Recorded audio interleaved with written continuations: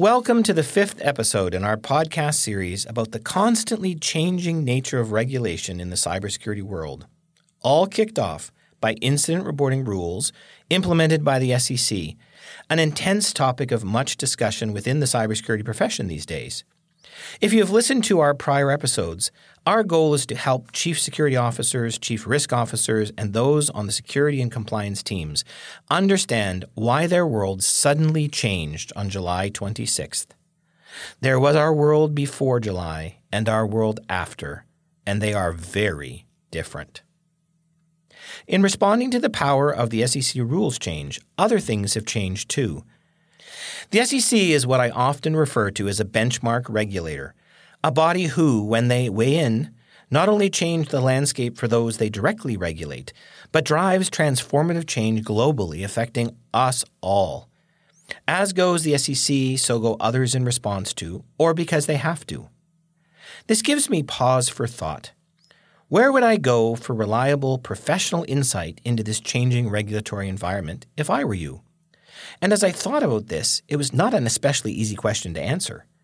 So as a professional, how do I sort out all this stuff reliably and quickly? Let's turn our attention to some specific examples, a few of which are featured in the title of this episode.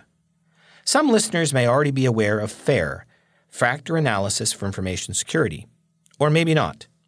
While introduced years ago, this model has been evolving over time and, in fairness, no pun intended, it has both its critics and its fans within our profession, of course. But there are certainly some insights to be gleaned.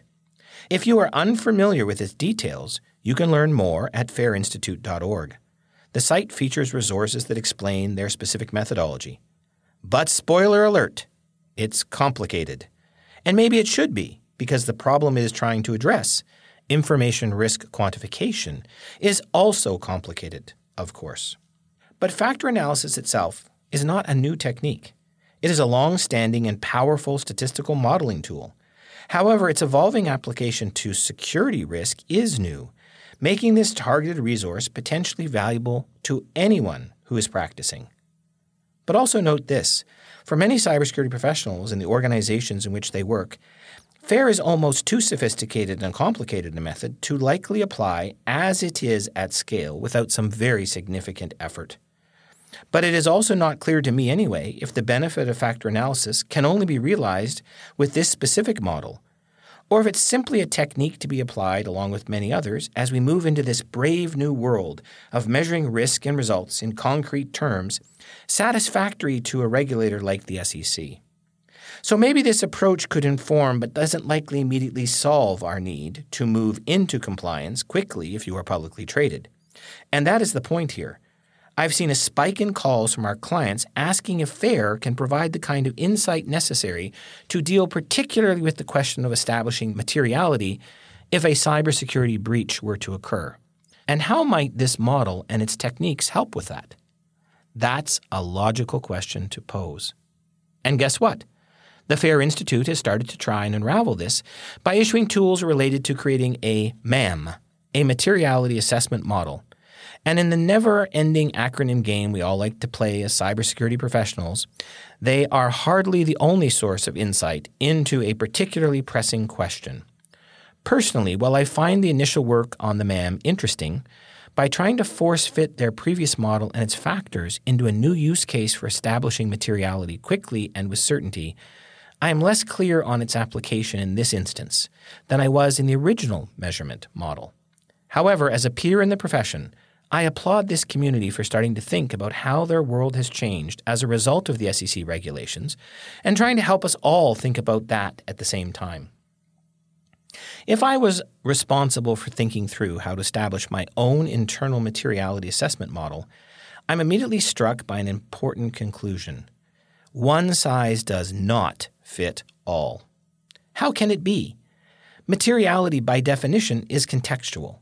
Establishing measures of materiality and then studying their inputs to populate a model has to be specific to your organization, its scope, and its scale. So you're going to have to undertake that hard work, and while the FAIR technique or parts of that model may spark your thinking, and it should, It is unlikely you can adopt that model wholesale, as is to produce a replicable model to meet your own organization's needs. If you need this to stand up to the legal and regulatory scrutiny that it will have to in order to be effective as avoiding SEC enforcement actions, it is going to have to be tailored. Okay, so maybe not fair or only part of fair. So how about NIST 2.0 then? Maybe that is the answer, because certainly in the past, there has been wide-scale adoption of this standard across North America to the point where it is essentially the de facto standard in the security profession to a large extent. Well, here again, the answer is both yes and no at the same time. I know, not exactly the answer you were looking for, but here goes. Let's begin with the yes part of the answer. Using any controlled standard, which is what NIST is alongside several or other derivatives such as CMMC, CIS, ISO, PCI DSS, for example, they all provide professional insight into recommended practices and maturity levels associated with a particular application. In our case, that is information security. NIST was assigned this task by the U.S. government and published its first CST standard only in 2014. Not all that long ago in government standard time, but a lifetime ago in a field that's fast-moving as cybersecurity. And given that this standard is controlled by a government agency, it should be clear to all that NIST will, by definition, move behind the industry and not ahead of it. For example, the last update, 1.1, was issued in 2018. So while it's a reliable source of guidance or information on risk as a whole, it is not necessarily a source of innovation or the place to look for immediate answers to compelling, immediate, or changing conditions which we all face today. It can only confirm the value of a specific practice or help guide a professional to areas of general potential risk and mitigation. But it is only a source of dated confirmatory information. However, when it changes, it does have an impact on our profession. So what is changing? What might it signal to us all? And what is emerging that is important to our future practice? In considering the new Draft 2.0 standard from that perspective, the biggest revisions that stand out for me in the new Draft 2.0 CSF is the elevation of the governance function and its significantly enhanced requirements to measure security performance. As noted in a previous episode, this is forcing our entire profession away from measuring inputs, effort, towards a focus on outcomes, results. This is a shift absolutely in keeping with the similar stance of the SEC's new disclosure rules.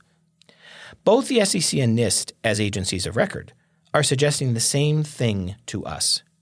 Prove you know what you are doing by governing risk to within manageable tolerances that use means that are reliable and prove measurable impact.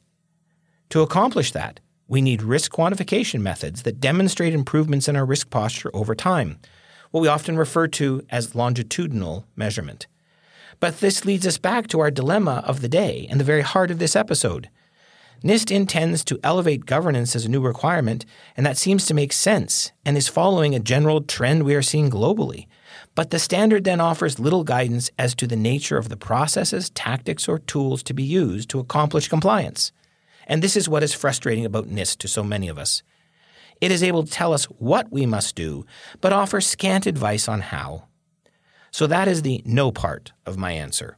NIST 2.0 will continue to be important and guide us in some respects, but it will not immediately help us all to collectively figure this stuff out in the short term.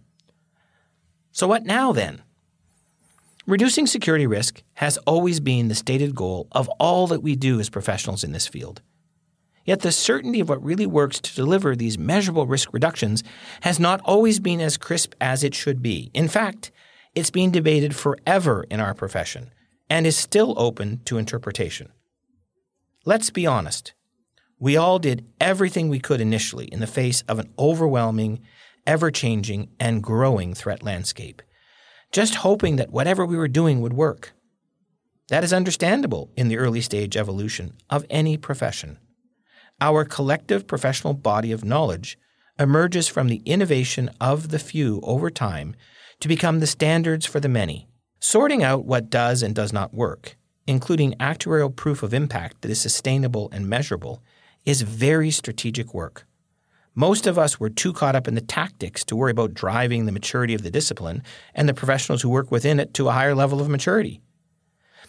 But being an academic who applies scientific rigor to the study of cybersecurity, I'm impressed by the fact that both the SEC and NIST are finally adopting what academics have been saying for some time now. To prevail over the threats, the cybersecurity industry, that is the collection of vendors and partners working together on addressing this modern challenge, have to collectively hold themselves up to a higher and more measurable standard of achievement. We can no longer guess at what works. We have to know what works.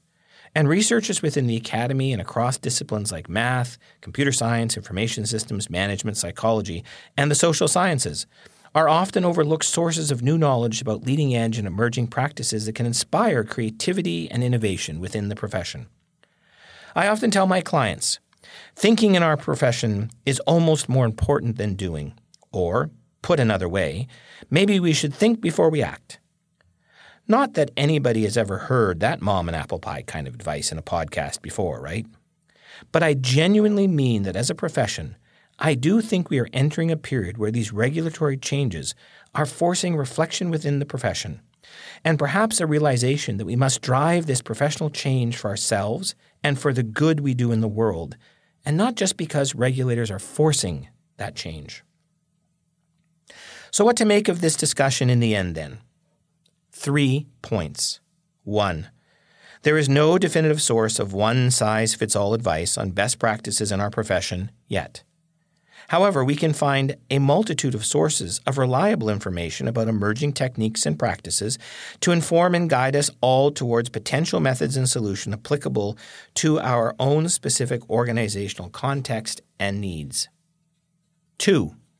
While vendors can help us with what we want to do, as a profession we need more reflection about how and why we choose to do what we do. We need to isolate a body of knowledge, not vendor-led, about well-researched and provable high-impact practices we need to implement first, then look for enabling vendors. If we prove it to ourselves first, we can advocate for it with other stakeholders, such as executive peers, boards, and regulators, demonstrating it achieved measurable business results that matter. And 3, that brings us to the new frontier in cybersecurity that is emerging everywhere. How are we going to use risk quantification techniques to improve risk governance and to help us apply risk-adjusted ROI calculations in support of number 2? As we discussed in episode number 4 prior, we also need to improve our executive colleagues' willingness to rely on our expertise and accept our professional advice more readily. Because if we don't, the SEC suggests we may be putting ourselves as professionals directly into a risky situation of personal liability for organizational nonconformance. So we must all become more authoritative as a profession and rely on establishing actuarial proof of impact and a risk-adjusted ROI for our recommendations so that the resources organizations are pouring into cybersecurity actually work as promised. We need to show a reliable, demonstrable improvement in our risk posture. We must stop speaking the language of technology and instead focus on the language of business and risk. We must advocate differently in this new era. This is not as easy as it sounds, but we will all get there, perhaps kicking and screaming as we go, but we are going into this brave new world of proven results, whether we want it or not. To move us all forward, we must all learn to work together, regulator and those being regulated, to respond to what continues to be a dangerous and persistent business risk for anyone doing business online. And especially now that wherever we look today in our profession, to the SEC, to NIST, or the Academy, there is a chorus of like-minded voices stating the same thing.